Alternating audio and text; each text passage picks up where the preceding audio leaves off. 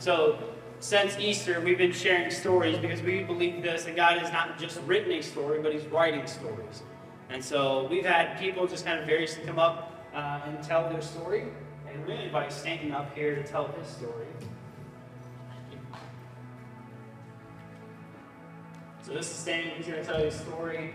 And I'm just excited to have him share with you his story, how God is working through his life. Statnon, take it away. Morning. So, I've had terrible allergies lately. If I sneeze, I warn you, I'll try to move the mic away. Let's see, my story is, I've actually struggled for years to figure out how to tell it in a way that makes sense. Do I got a timer up there? No, you're good.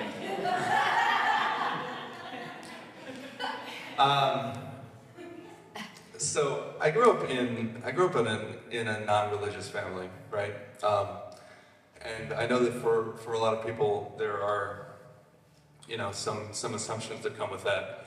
I don't think that my family fit the mold of what church people assume when they hear non-religious family. My parents were wonderful parents, upstanding people. They went to their jobs, they took care of their kids. I have a younger brother. But as far as I knew, they didn't believe, and they didn't teach us to believe. And so in my early childhood, what I knew about Christianity, about God, about heaven and hell, I had sort of picked up from Far Side comics and reruns of The Simpsons, which, of course I had some questions and some misgivings. And I remember I was, in 5th grade or so, and I was sitting at the lunch table with my friends, and we were, eating our Bosco sticks or whatever 5th graders eat. And the topic of, do you believe in God, came up. And I told my table, no, I don't. And they slammed their hands down on the table and they said, you're going to hell. How can you do that to yourself? And I quoted Captain Janeway, and I told them basically, I don't like threats, and I don't like bullies. And so that did not convince me. But when I was around 12, my mother started going to a church, and she took me with her a few times. And this was the first time that I'd really been inside a church, the first time that I'd, experienced a church service and a church congregation. And she also gave me a copy of the Bible and a copy of Left Behind. Because, those are the two books, right? Keep in mind, she didn't know what she was doing either. And I'm a precocious 12-year-old kid, and I considered myself open-minded, so I'm like, all right, well, I'm going to read these things. So I read those things, bits and pieces here and there. And the super weird thing that I still struggle to put into words is,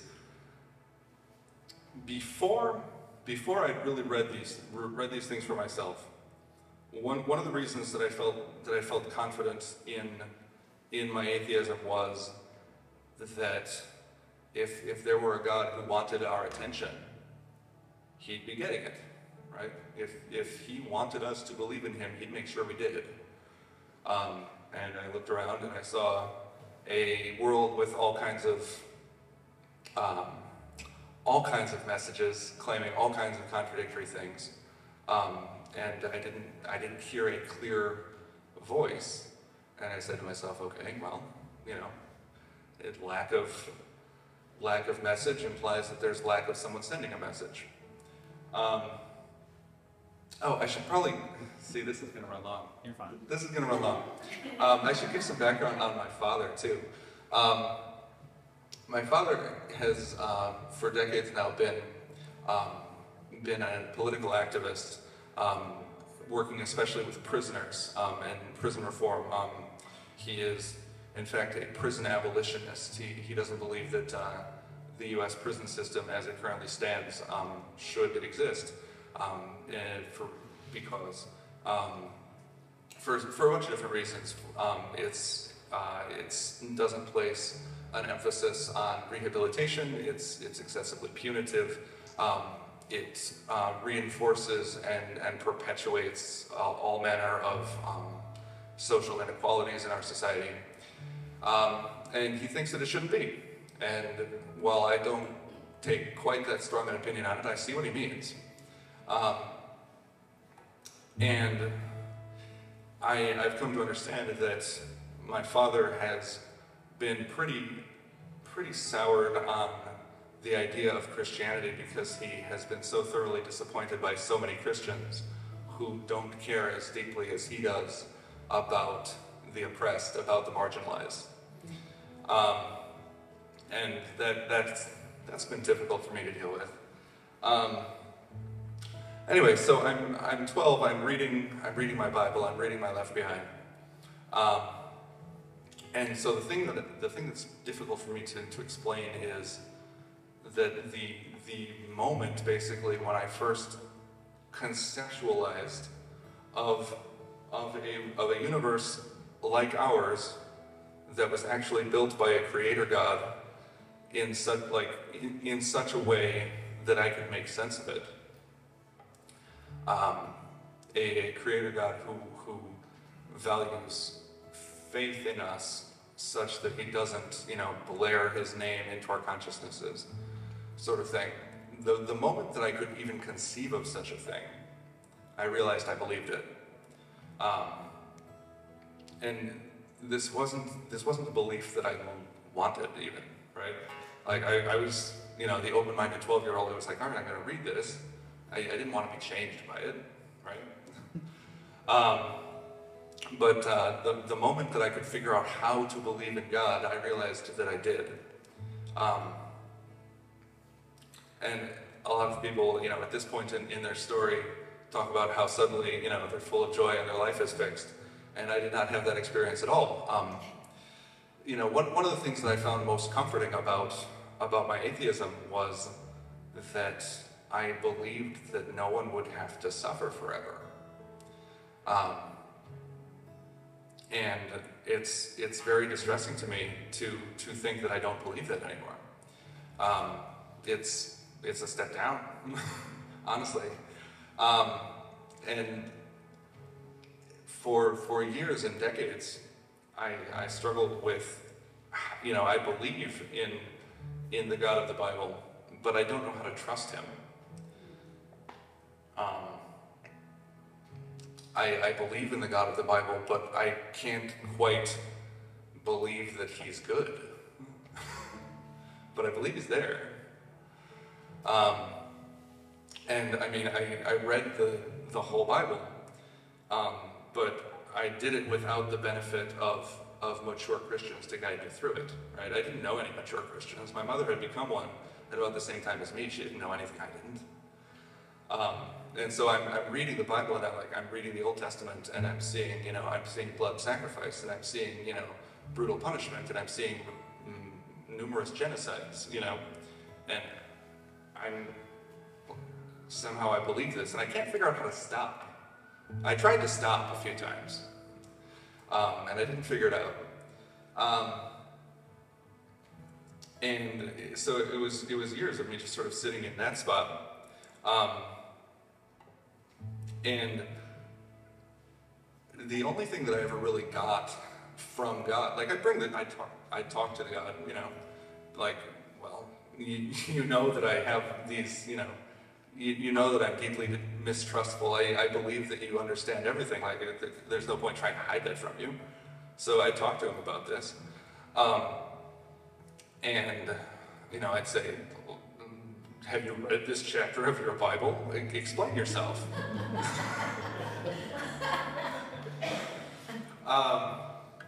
And really the only response I ever got was, yup, Stanton, I very much understand why you would have those misgivings after the experiences and the readings that you've just had. And you just sort of sit there with me.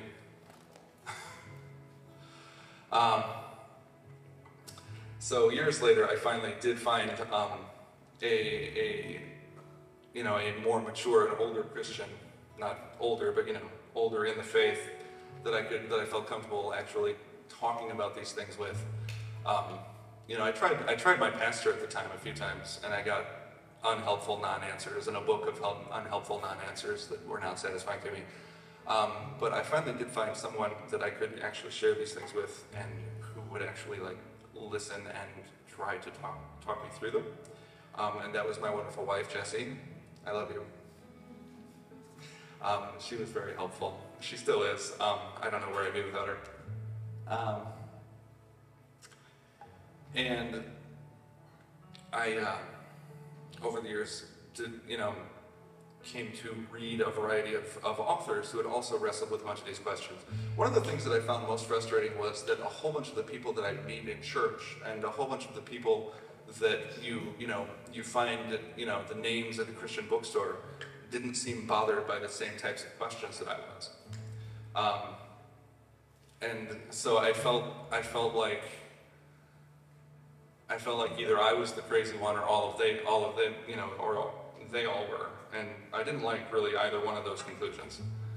But I eventually did find some writers who were bothered by some of the same questions I was. So I've found the writings of Philip Yancey very helpful, Lee Strobel, Hugh Ross definitely.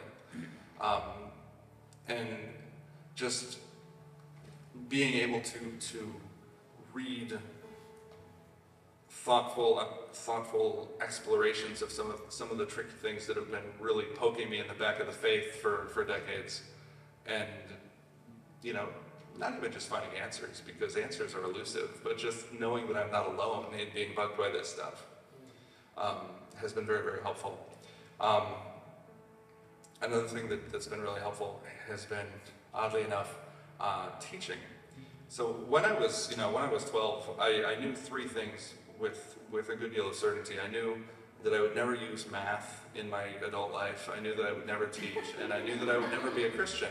And so now I teach math at a Christian school.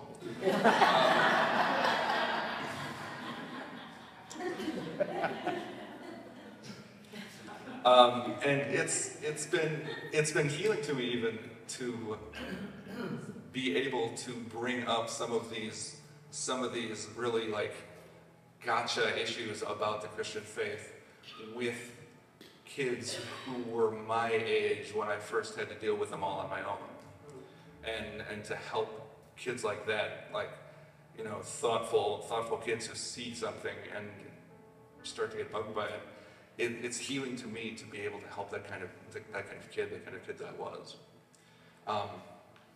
And the other thing I have to say though is that for the longest time, I was trying not to be a Christian more than I was trying to be a Christian. And that didn't seem to matter to God. I'd say all this stuff at him, and he'd just sort of sit there with me, and he'd be like, I'm here with you. You just know I'm here with you, and I'm not going anywhere. I'm not leaving you. For better or worse, I'm not leaving you. So I can really testify to God's faithfulness, even in the face of someone who's, making a pretty good effort to get away. And if I can, I'd like to end my testimony here with a prayer request, because my father's case has never left my mind. He is still burned off of the concept of God because he is so disgusted with Christians. And that is a really tough one for me to try to approach. What do I do? And I've come to a certain amount of comfort in that, knowing that, if if my father does come to the Lord, it will be more the Holy Spirit's doing than my own. But I feel like, I'm not off the hook. I need to do something. But it's a tough one. And so one thing I can do is I can pray. And I would appreciate your assistance in that. And perhaps you know someone similar that person who's a little bit too smart and too stubborn. If you have a similar person, I'll pray for yours if you'll pray for mine. Thank you very much.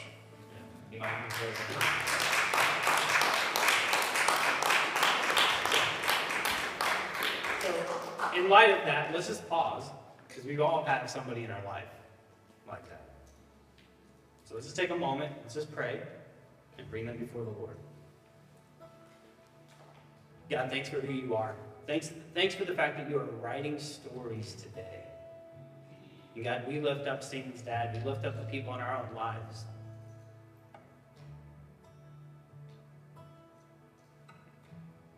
That are far from you. Who, for whatever reason, for whatever issues there are, whatever that is, legitimate, illegitimate, it doesn't matter, God. For some reason, they don't believe you and they don't trust you and they won't follow you. So God, we bring those people before you by name. And we ask that you would show up and be real in their lives.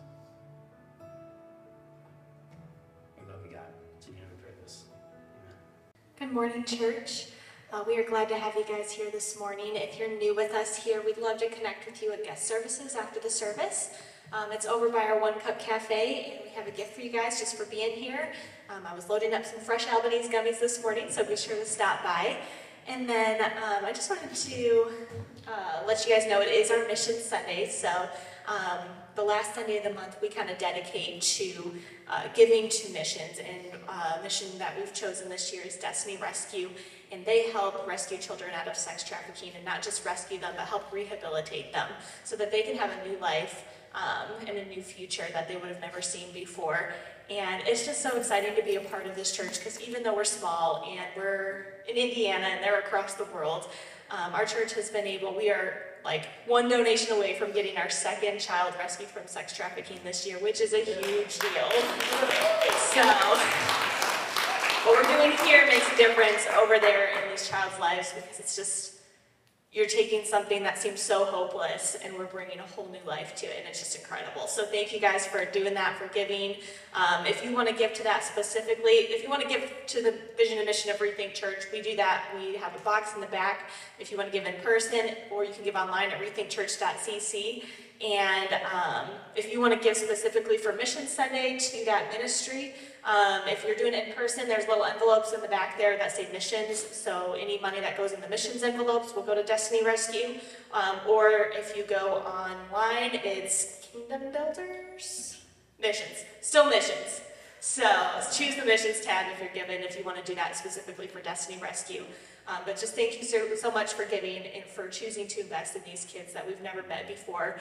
But we'll get to hopefully someday meet in heaven and just get to celebrate with. So we hope you guys enjoyed the service today, and we're glad you came. I grew up in a house where God was not a word we used a lot. I would listen in class and I would hear these stories of all these crazy things that happen. You hear Noah built an ark and brought all these animals, and you hear that Jesus died on a cross and then came back. And I was like, okay, all right, it's a great story. I appreciate a good story, but I didn't believe it. I came back from college a couple years later, and I was feeling kind of lost. I was just I don't know where my place is, and thinking, where do I fit in, I sat down one day and I was like, what's the common denominator in all of the people in my life that are happy? And I realized they all went to church, and I didn't think anything that's definitely what it is. I thought, no, that's not it, just being crazy. And then one day my cousin, who I'm super close to, was like, why don't you come to church with us on Sunday? And so I went, and that weekend the pastor I swear he was talking straight at me. He made me laugh so hard that I almost fell out of my chair. I remember leaving and feeling a sense of peace. And I was like, this isn't bad. I don't mind coming. My cousin's husband at the time had gone through Rooted. I saw this incredible change in him, and I was like, who are you? What happened to you? And he's like, Rooted, man. I'm telling you, it's Rooted. You got to do it. And I was like, there's no way I'm gonna go to a class on God. No, I barely come to church. It's like, okay, I'm gonna try it. I'll go 1 week, see how it goes. We went around the room that night and we just kind of talked a little bit, and I was like, you know what, that wasn't so bad. I can go back next week. All right, I'll go. I started to feel really connected to the people, and I think the moment when I was like, these are my people. One of the weeks you talk about just what you're having trouble with in your life, and I just started sobbing, and there's one person patting me and one person has my hand, and everyone's just looking at me with this look of love, and I'm thinking, there are 15 people sitting here and they do nothing but love me, and it's unconditional, and I don't understand why. And I remember thinking, I love this group of people. And there was this moment, I looked down at my book and I was like, I believe this. This isn't just a story anymore. No, I believe this. I'm not just saying this because I want to. I genuinely believe it. So whereas before I was feeling alone and like I really didn't have a purpose or a place, through God I have this community of people who love and care about me. I have this strength just from Him and through everyone around me, and it's a great feeling. So I don't know if you're picking up on a theme, and I'll be honest with you, this is all God, because we did not plan like this. So I'll just be honest with you. So Russell, you told a story about you remember the time where you believed like God loves you. Stan, you told your story. I don't know what Blaze's name. Her name is something out from Rooted. That's all I know. So here's what's going to happen. We're going to next week start launching these Rooted groups. And so we're going to host that here in church on Thursday nights. And so we're just going to say, if you have questions, you want to work through stuff in your faith, this is what we're here for. So we did not start this church for church people. We started this church for people who doubt, skeptic, gave up on church, pick at certain things, because that was my story. Sounds like it was your story, still is your story, right? And so this is what we do. So, and here's the safety guard, and the safety net of this. If you do that by yourself outside of community, you'll go insane. Or you lose your faith, right? You do that inside of community, and people push back, people like clarify certain things, and that's the beauty of doing this together. And so you'll see more information, but we are excited to offer Rooted. There'll be workbooks and stuff like that, but you'll be able to ask questions and have a community of people around you to work through issues of the faith. So if you've been with us, by the way, my name's Mark. If you haven't met me, there I am. So we're going to be in Ephesians chapter 4. We're going to go to Ephesians chapter 4, verse 1, and then we're going to jump to 11 because that's what we do. But I just have to kind of layer back into Ephesians chapter 4, verse 1. And then we're going to jump into it, and I'll jump into the message. So here's what it says, Paul. And by the way, if you notice, how many of you guys, when you read these letters, you skip the first few verses? Because you're like, it's just a greeting, like whatever. I do it all the time. And here's what I'm starting to realize. This is where the gold is. Because it's listing, like Paul is listing who is writing with him. And who, like if you look at the very ending, it's the same thing. I'm always like, a bunch of names, whatever. In my opinion, this is also people who are feeding into these letters saying, hey, I'm in this room with them as well, writing this. Like, how many of you guys have seen that Rembrandt painting of Paul and like at a desk with a candle by himself? And I'm reading this, and that's what I thought these letters were like. And now I'm studying this, I'm like, no way. He was a traveling pastor, like a traveling apostle. It's not like he had an office by himself. He would have shared like a room in a spare bedroom. If there's like 3 or 4 guys with him, it's like college dorm style. You know what I mean? Like, there's not some quiet study off by himself. And so, here's that. So here's Ephesians chapter 4, verse 1. Paul says this, therefore I, a prisoner, once again, he's reminding us that he's a prisoner. I urge you to walk worthy of the calling that you've received. Keep that in mind. Jump to 11. Here's what he says. And he, Christ, gave some to be apostles, some to prophets, some to evangelists, some pastors, and the teachers, to equip the saints for the work of the ministry, to build up the church until we all reach unity in faith and knowledge of God's Son, growing in maturity and the stature and measure. I'm going to read verse 16 for us. You don't have to jump there. You just listen to it. From him, Christ, the whole body is fitted together, knit together by every supporting ligament, like he's promoting the growth of the body for building itself up in love and proper working for each other, each individual part. All right, now, verse 1, Paul's reminding us in this that we have a calling. And here's the deal. If you grew up in church, pastors in my generation would say, if you have a calling, what did that typically mean if you're in church that somebody who had a calling? They have a calling to be a pastor. And we treated the pastor calling Like it was some like, you're gonna be like a Navy SEAL and only certain people can get it. And I'm like, sure, I bought into it for a little bit, and then I'm studying this going, bull crap, you know what I mean? Like you can't say all bull crap in church, but you call bull crap in church, right? So here's the deal. When we do this, what we're actually doing is we're segregating certain parts of the body of Christ. And we're saying, unless you have this pastoral role, what you do is nice and helpful, but it's not really ministry. And so we make a JV varsity level. But does that sound like the kingdom of God? Does that sound like what we studied in Matthew, if you're with us for that? Does it sound like what Paul is trying to do here? And any of this? No. And here's what I started to walk through, is that every single one of us have a calling. And what does that look like for us to live into our calling? Like, I didn't wake up one day, I was like, you know what? A great career path for me is to be a pastor. It's where you make a lot of money, it's where you have a lot of fame, and according to certain people, you can wear some nice sneakers. Right? So, I just woke up one day and I was like, you know what? This is how I'm going to do this. So I'm going to give you my calling really quickly in a small little snapshot, and we're going to work through some stuff. And how did the Allworks end up here in Merrillville under a calling of God? And what does that even look like? So, when I was 17 years old, we were forced to go to church growing up. And so I was there, 17 years old. It was after a youth group. And my point of going to church was, A, to keep my mom off my back, because that was a rule, and I didn't want to break her rule. Like, when we acted out in church, like, we had pews, I got called out by our pastor. He was an 80s, like, televangelist-looking guy. You know, like, I called him helmet hair because of all the hairspray in his hair, and it was gray and silver, and it was like this, like, thing. And so I'm, like, acting out. I was, like, 6 years old, and I'm acting out, and he called me out in church.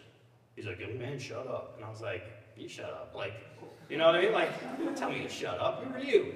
So my mom reaches over with a wooden spoon from behind and was like, poof, on the back of my head.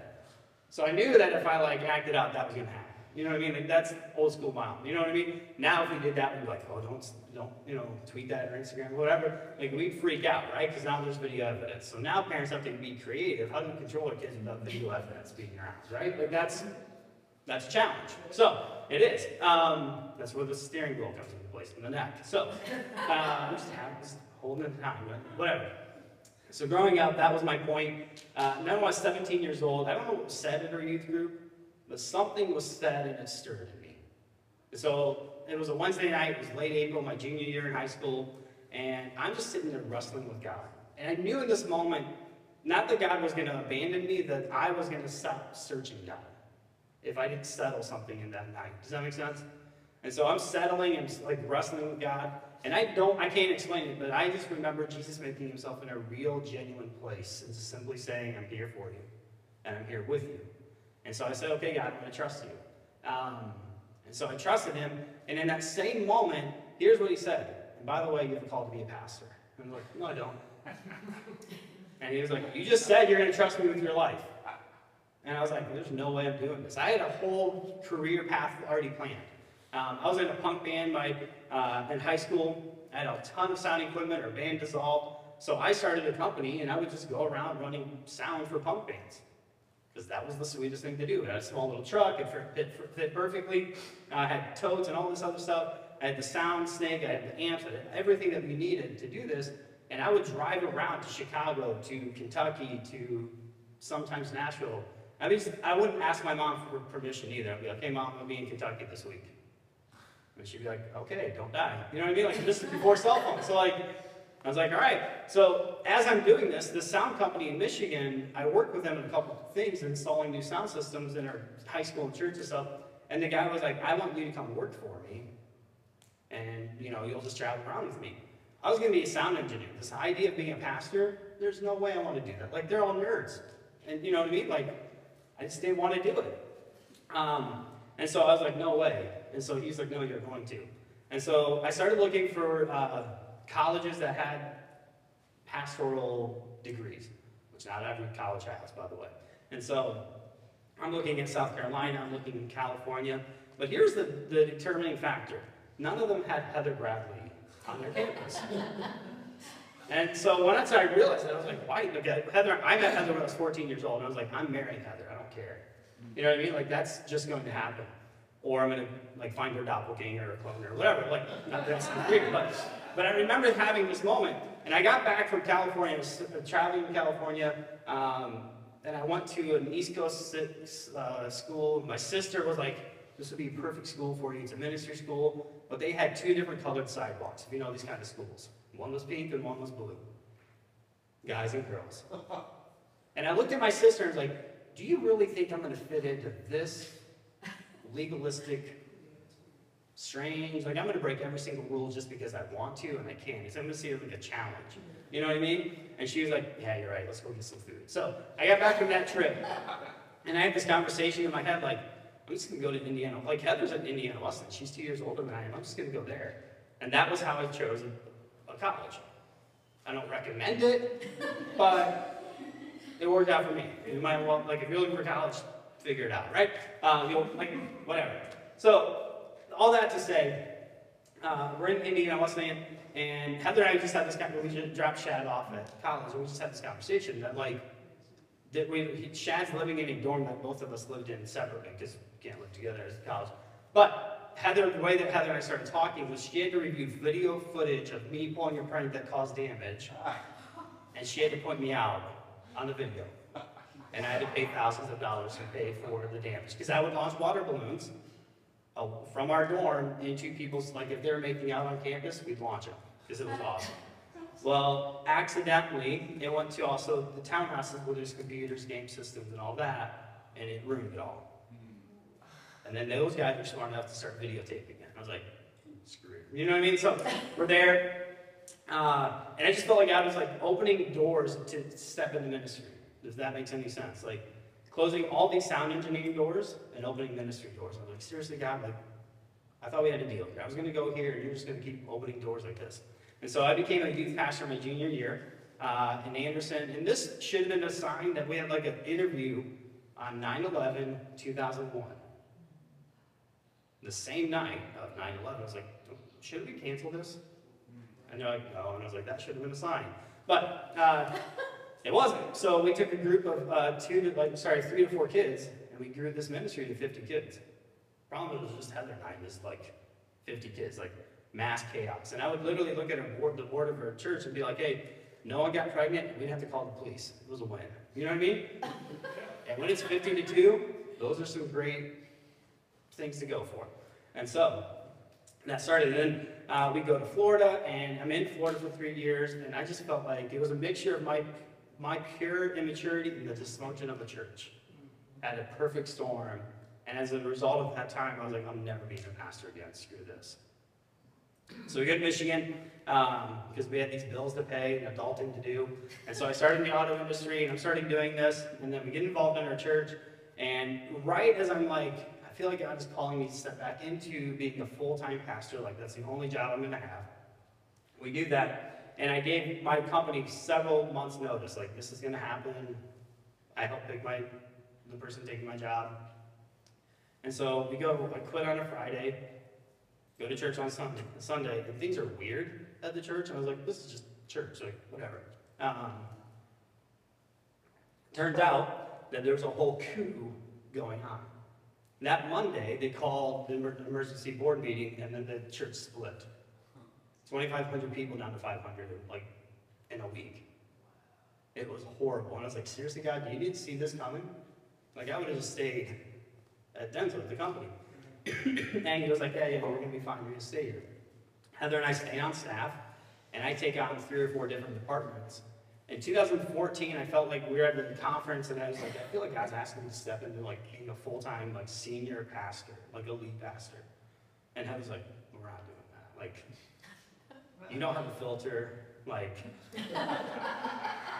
and like I like eating food. You know what I mean? So like you make a lot of, like we literally just went through a church split where like the guy said some things and made some people mad, and the whole church split over it. And I was like, awesome. So I'm like, great, we're gonna do this. So that was November 2014, and so we're like still wrestling through this, like, what do I have, this like urge, this calling, whatever you want to call it. And then January 2015 happens, and like we just knew it was time to go. It wasn't anything horrible, we just knew like in our spirits it was time to leave. And so we put our house on the market, and it sells in 18 days. And this is before the crazy market that we have now. Like, we had friends who had their house on the market for a year and a half, 2 years in that city. So we're like, we're just gonna get this thing on the market. So when it happened, we're like, okay, guys, you're there. The problem is we didn't know where we were going. So essentially we were homeless. Like, hey, we have a family of 4 living the American dream, but our house just got sold and we don't know where we're going. So we live the American dream in our in-laws' house. Like, hey, we're just gonna hang out here. And that particular summer, it poured and poured and poured. Like, it was like flood level. And so we were like going crazy. So we had a YMCA membership, went to the public library, started reading books, because that's what you do, you know what I mean? And so on one of the like sunny days, my brother-in-law was like, hey, Fort Wayne has this thing called the Rib Fest. Let's go to it. And I was like, I like food. Now here's the deal. I love ribs, but I will not eat ribs in front of Heather, because I get all that stuff in my beard. And I'm like, if you look at me like this, you're never going to want to kiss me again. So I like hate like all that. So anyway, so we're walking around, and we're in downtown Fort Wayne. I don't know anybody in this town. Like, I don't have any connection. And all of a sudden, this guy, who is an old youth pastor, friend of mine, his name's Rob Tippy, walks up and he's like, what are you doing here? And I'm like, this is a way longer story than I can talk. So, the Wesleyan Church has a few thousand pastors, so we know each other. It's kind of this cult, in a sense, is what I call it. It feels weird, like once somebody knows, then everybody knows. And so he knew I was on staff, this massive church split. It got to the point where like the head of the denomination had to come meet with our staff. And I was like, this is weird, and I called her out. I was like, it'd be like if, you know, the president had to go out and deal with the city issue. Feels way out of step, you know what I mean? She didn't like it that I called her out on that, but I was like, whatever. And so, so Rob was like, yeah, I heard that happened. We need to talk. Like, I want to know what happened. And I was like, I'm not going to gossip, but I'll answer questions. You know what I mean? Like, so we set up a time to have lunch, and so it's like next week or so. I go to the library and I pick up this random book called God of the Underdogs by a guy, Matt Keller. I know of Matt Keller, but I didn't know Matt Keller at that time. And so he has a line in the preface, and it's like, if you ever feel like you have you fit in, but you don't fit in. Like, you know you should be in this, but the way you do it doesn't work. He's like, you're probably not in the wrong place. You're actually being called to do something new. Maybe a new product, new business. And he says, plant a church. Now, at this point, planting a church is not on my radar. Those are like people with different skill sets than I do and tighter jeans than I have. So, and I was like, I'm not doing this. And so he has that line, and I was like, all right, full line. I show up and have lunch, and I'm like listening to this as I'm having lunch with Rob. And so Rob and I were talking, and Rob puts his fork down, and he's like, hey, I'm part of the district board, and we have identified Northwest Indiana. He didn't tell me Northwest Indiana. He said, we've identified a part of Indiana we want to plant churches in, and there's no churches in here, like no Wesleyan churches here. He's like, I think you're perfect for it. And I was like, I'm going to stop you right there. You said Indiana. And he's like, yeah, I know. And I was like, nah, there's like, no. Like, and he's like, no, it's like Indiana, but it's not Indiana. And I was like, seriously? And now that I'm here, I'm like, yeah, it's like Indiana, but it's not Indiana. Like, I get it now, but I'm like, whatever. So I'm like, there's no way, you know what I mean? And so we're working through all this, and I get home, or like I'm on my way home, and there's something that happened in Huntington with our cell phones. Like, we got no cell phone signal. As soon as we stepped out of it, we get cell phone signal. And I wasn't going to change carriers just because of that. I was like, whatever. And so as soon as I get out in Fort Wayne, I get 3 phone calls. One from the district superintendent in Kansas, one from the district superintendent in South Carolina, Kansas City, Charleston, South Carolina specifically, and then the district superintendent here. They're all like, hey, we know you, we've been following you, we think you'd be a great church planter, somebody who can start churches. And I was like, you got the wrong guy. But I wanted free trips, let's be honest with you. Like, paid for trips out to Kansas, and so I was like, yeah, sweet, we'll do this. I'll eat all the ribs I want, you know what I mean? Like, you'll pay for it, because that's what's gonna happen. And they're like, okay. So we get out there, and they're like, none of that. We go to Charleston, and I'm like, who would say no to Charleston, South Carolina to live there full time? Except Heather and I, like, we got there, we're like, God is definitely not in here. So we're like, I guess we'll check out Northwest Indiana, because that sounds where God wants us to go, whatever. And so we're there, we're like driving around here, and we have someone walking Thomas there who now works with Destiny Rescue, like driving us through. And we're at Salk Elementary parking lot, and I hear this small whisper, "This is it." And I was like, "No way. Seriously, God, like, we literally just drove from South, like," and he's like, "This is it." And Heather could see it in my eyes, and she's like, "Are you kidding me? We're moving back to Indiana." And I was like, "That's it." So here's the deal. When I left ministry, there's something that happened inside of me that just started twisting around. Because I got my calling and my identity mixed up. And I thought when I struggled in ministry, it wasn't great in ministry, that it meant I wasn't good. And what have we learned in Ephesians? That we have an identity that is separate from our calling. Even like you were saying, even if you don't want to accept that God is still here with us, that God has chosen us, that God loves us, that God has like literally sent his son to die for us. And that's our identity. Have you done anything to earn that? No. That's just who you are, right? But now we have this calling, this calling of worthy of our life, and then we are living a life that's worthy of our calling, which means it's not just my calling, you have a calling. You got to a point in your career, in your life, where you are right now, and if you look back and say, I knew that God was pointing me in this direction. The question is, what are you going to do with it? So we have a couple of questions we're going to work through, and we're going to go through it really quickly, but let me go back up really quickly into the Denso years. In 2008, 2007, when I started working there, I realized quickly that I had a deficit emotionally. We talk about social emotional learning and all that, and I learned like quickly that I was very deficit. And I was also 300 pounds overweight. Not overweight, I was 300 pounds. Like, we're down one day, and I was like, "Can you see my feet?" And the doctor's like, "Hey, you're fat." And I was like, "Awesome." Thank you, like, nicely, like, way to, you know, like, soften that, like, the way you delivered. He's like, "You're gonna end up with diabetes and, like, all these other medications, or you can just lose weight." And so I started working out, and got on the treadmill when I was about to quit. It was like, no, I have a calling in your life, but you may not even be able to fulfill that calling because you physically, your body will break down. And the same is true when I was going through counseling, because I had to deal with daddy issues and identity issues and all that. Hey, your pastor has daddy issues, it's fine, so do you. But anyway, so, I'll just call you out on it. But here's the deal. When I was going through counseling, what I realized is that I may have a deficit because there are certain issues in my past. And that calling that God has on my life and calling that God has in your life, you may have a deficit that you need to bring it back up. And that's where counseling and community helps out. And I'm not a massive proponent of counseling. I'm not like, "Oh, you cried, so you go to counseling." No, like, if you have some issues in your past, work through them. Don't make yourself ineligible and disqualified because you have a calling in your life and you're like, "I don't want to deal with my daddy issues." Deal with them. Why? Because you have calling in your life. Live a life worthy of your calling. Don't take yourself out of the game because you don't want to deal with stuff. And eat a vegetable every once in a while. Right? Don't disqualify yourself because you're like, "I really like ice cream." You know what I mean? Like, so do I.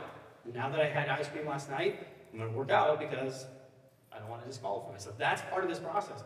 We have to lean into this process. And we make church all about like spiritual, and yeah, there's spiritual issues, but you have also the physical body. You also have some other issues. And so get good at your calling and step into that. And so part of that process, we have to realize that God has a calling on us. And part of that process is going to learn how to be the best business person, best teacher, best law enforcement. God may not call you into ministry to be a pastor. Does that mean you're like somehow disqualified? No. We have a priesthood of all believers. We talked about this last week. That God is asking all of us to step in and do that. And I don't care if you're a janitor, clean the toilets as if you're glorifying God. And love it. Right? Like, this is part of that process. And so, when we talk about vocation, it's a Latin word that's a deep, moving Latin word that says the voice from within. And this is part of that process, that you have a vocation that you can step into. Whatever you're going to do it, though, do it as if you're going, like, glorifying God. So what the scripture says, you don't do this for your boss, you actually do this for God. And whatever you're doing, you have to think through this, okay? And am I going to do this? So let's work through really quickly how we should do this, okay?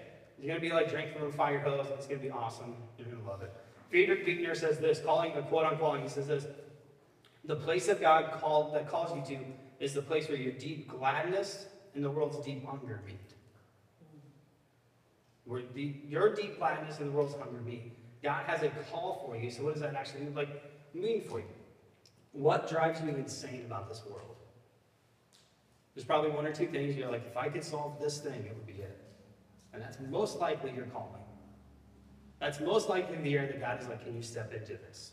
Can you find a solution for it? Can you help out people like that? Is there a certain group of people? Is it a demographic? Is it an issue? Does it line up with God's values? And can you step into that? Here's the problem. A lot of times we want like a neon sign, we want like this massive, like clear sign, and often it's just a whisper. And we're not willing to stop and pause and hear the whisper.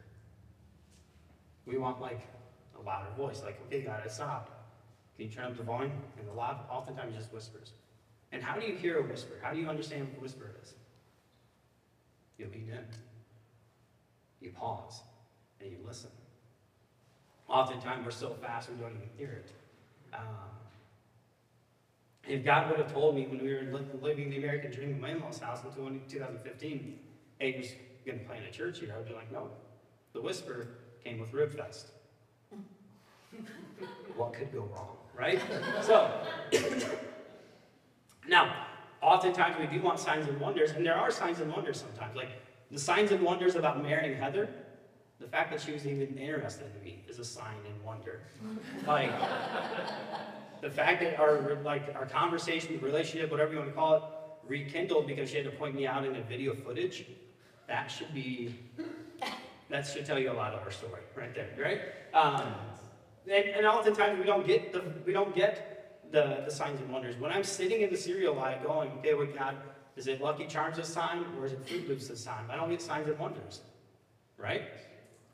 And God's like, just pick a cereal and go home, right? Like that's pretty much it. But sometimes how do we do this? So we all have a calling, and the number one calling we have to do is that we have to learn how to be with Jesus.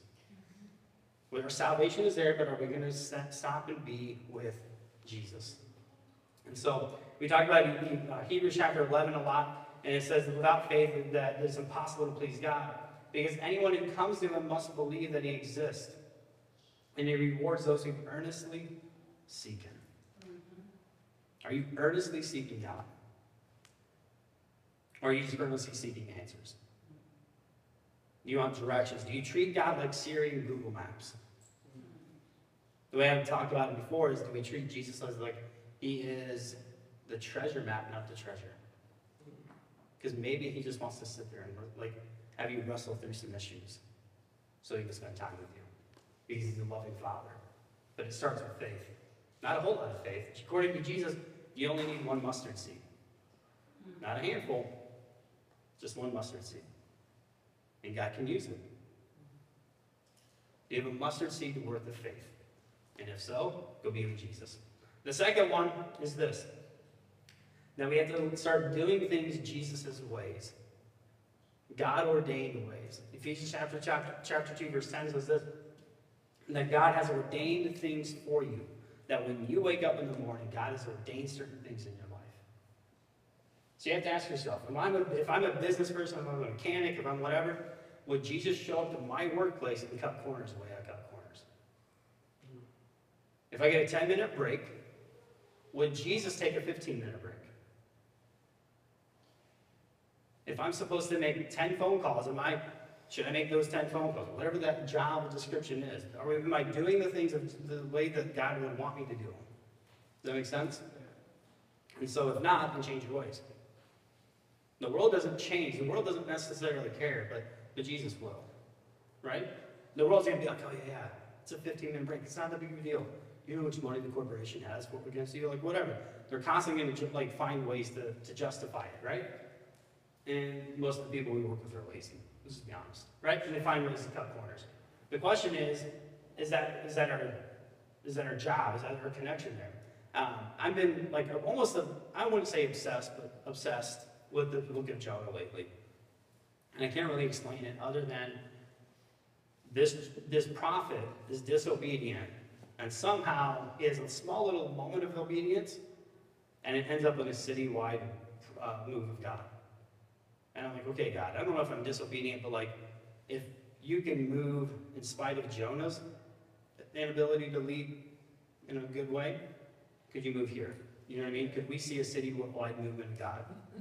And so, Jonah chapter 1, God comes to him and he says, hey, I want you to go to Nineveh and go tell them, like, prophesy against them, tell them, you know, like, you're living a life of sin. Instead, Jonah goes to Tarshish. 500 miles away compared to like 2,500 miles away. Right? Now, Jimmy, we put that map up. This is the map of Tarshish and Nineveh compared to what Joppa is. All right? He literally is going to the ends of the earth in their mindset. This is where the known world ends in the mindset there. He's he's intentionally going, I'm out of here, right? And so he does this. And then this is where like VeggieTales and probably your child book, let's say that the people in the boat were like, hey, some guy's really upset with people. And so they're like, Jonah, he's like, yeah, my God's mad at me, throw me overboard, right? Basically trying to like kill him. Because they're leaving him for dead. So Yahweh sends this massive fish, Uber style, picks him up and takes him to Nineveh. And here's what I have to say. If you're not in the right place, God will still get you where he needs you to be. And here's the depths of that Jonah gets. And here's what he says. In Jonah chapter 2. From inside the fish, Jonah prayed to the Lord, his God. And he said, in my distress I called out to the Lord, and he answered me. From deep in the realm of the dead I called for help, and you listened to my cry. And here's where we have to get to the point of. Every move of God and every miracle that you see in the Bible starts with God, help. If you need help, your next right step is to ask for it. Not to feel ashamed by it, not to feel like, oh, I can't live up to it. Ask for help. Jonah, this disobedient prophet, is literally sitting among whatever the big whale or the big fish eats, and he's like, God help. And God did. And God ordained this moment where he had an appointment with the king as soon as Jonah got there, and all of a sudden they repent, and this citywide movement happens, and then Jonah whines. God, I thought you were going to kill him all, but now you saved him. Right? Like that's the Jonah that we typically don't want to like lead up, but that's the case, right? So a couple questions we're going to work through. What has God called you to? Right? And then where am I tempted to run? So you don't have to get on a boat and go to Tarshish to run from God's will. Oftentimes you can go back to your workplace, you can overwork, be addicted to your work, or a phone booth, right?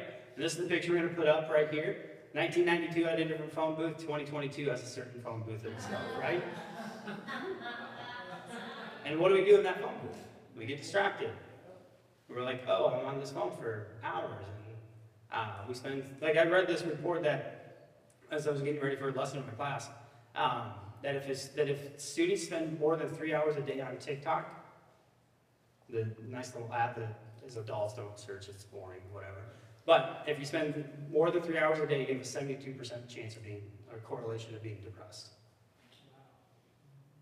And so if you can do something or avoid something to not be depressed, let's not do that, right? So where are you tempted to run? How do you attempt to run? And stuff like that. Third one is this. Where do you need help? Are you willing to actually cry out for help?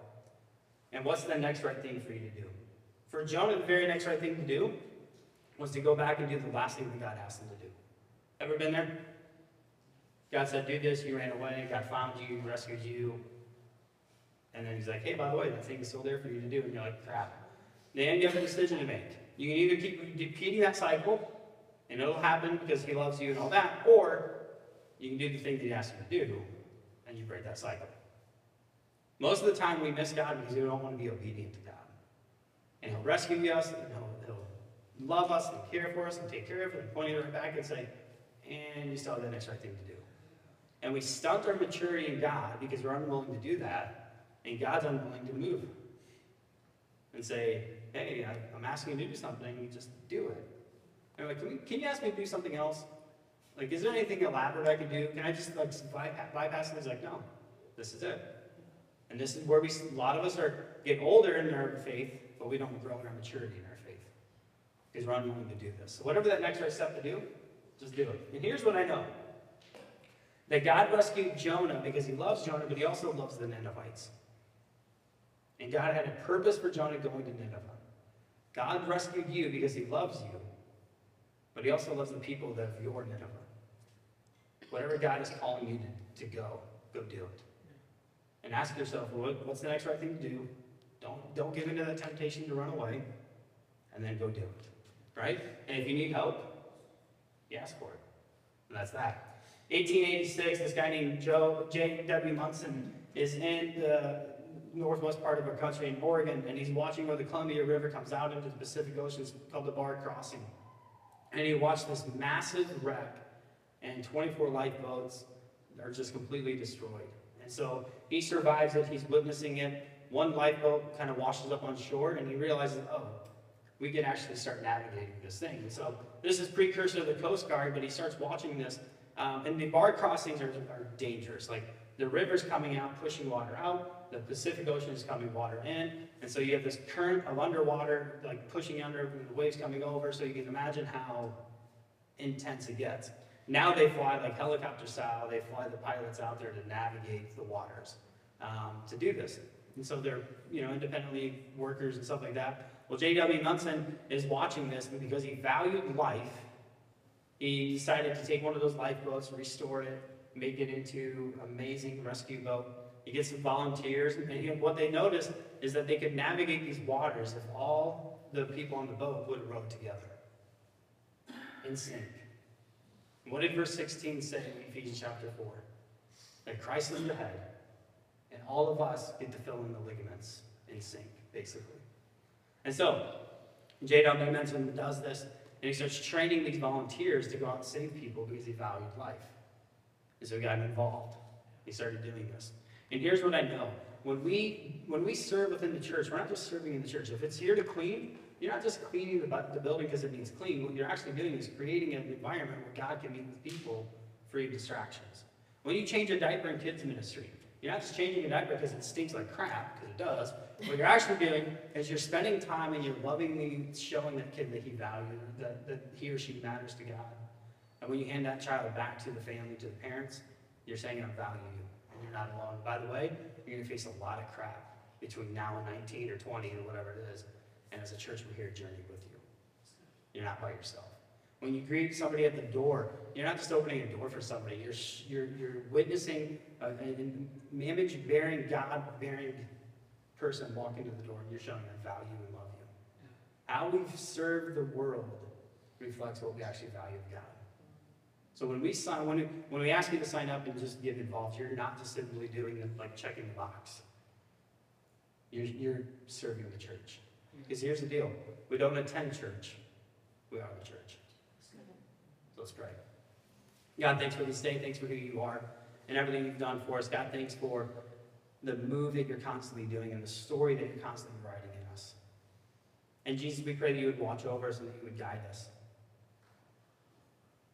And as we partner with you, whether it's at Mission Sunday or in serving, God, would you help us to stay in sync with you? Because we all have a calling in our lives. And whatever that calling is, God, I pray that we would do it faithfully. And that we would do it with excellence. We love you, Jesus. In your name we pray this. Amen. All right, I hope you know this to be true, that God loves you and that I love you, as we follow on one count the best he has to offer for us. So let's go. Be the church. Have a great week. We'll see you next Sunday.